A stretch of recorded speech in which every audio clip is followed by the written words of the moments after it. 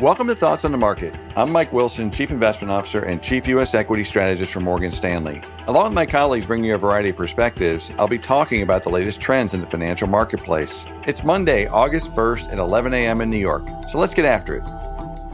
Over the past year, the Fed has come under scrutiny for their outlook on inflation, and they've even admitted themselves that they misjudged the call when they claimed inflation would be transient. In an effort to regain its credibility, the Fed has swiftly pivoted to its most hawkish policy action since the 1980s. In fact, while we may have been the most hawkish equity strategists on the street at the beginning of the year, we never expected to see this many rate hikes in 2022. Suffice it to say, it hasn't gone unnoticed by markets, with both stocks and bonds off to their worst start in many decades. However, since peaking in June, 10-year treasuries have had one of their largest rallies in history, with the yield curve inverting by as much as 33 basis points. Perhaps more importantly, market-based 5-year inflation expectations have plunged and now sit very close to the Fed's long-term target of 2%. Objectively speaking, it appears as though the bond market has quickly turned into a believer that the Fed will get inflation under control. This kind of action from the Fed is bullish for bonds, and one of the main reasons we turned bullish on bonds relative to stocks back in April.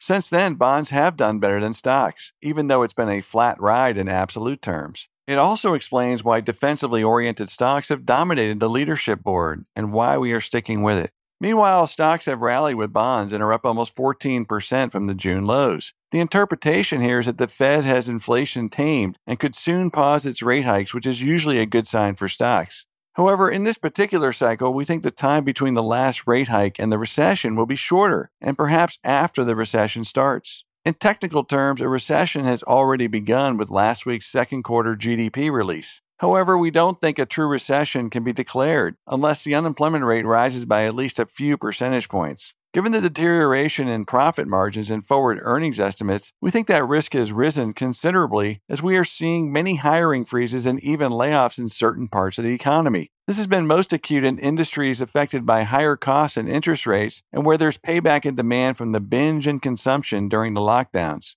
In our conversations with clients over the past few weeks, we've been surprised at how many think a recession was fully priced in June. While talk of recession was rampant during that sell-off and valuations reached our target price-earnings ratio of 15.4 times, we do not think it properly discounted the earnings damage that will entail if we are actually in a recession right now. As we have noted, in that outcome, the earnings revisions which have begun this quarter are likely far from finished in both time or level. Our estimate for S&P 500 earnings going forward in a recession scenario is 195, which is likely to be reached by the first quarter of 2023. Of course, we could still avoid a recession defined as a negative labor cycle, or it might come later next year, which means the Fed pause could happen prior to the arrival of recession, allowing for that bullish window to expand. We remain open-minded to any outcome, but our analysis suggests betting on the latter two outcomes is a risky one, especially after the recent rally. The bottom line, last month's rally in stocks was powerful and has investors excited that the bear market is over and looking forward to better times. However, we think it's premature to sound the all clear with recession, and therefore earnings risk is still elevated.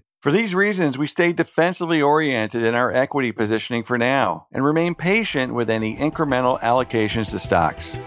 Thanks for listening. If you enjoy Thoughts on the Market, please take a moment to rate and review us on the Apple Podcast app. It helps more people to find the show. The preceding content is informational only and based on information available when created. It is not an offer or solicitation, nor is it tax or legal advice. It does not consider your financial circumstances and objectives and may not be suitable for you.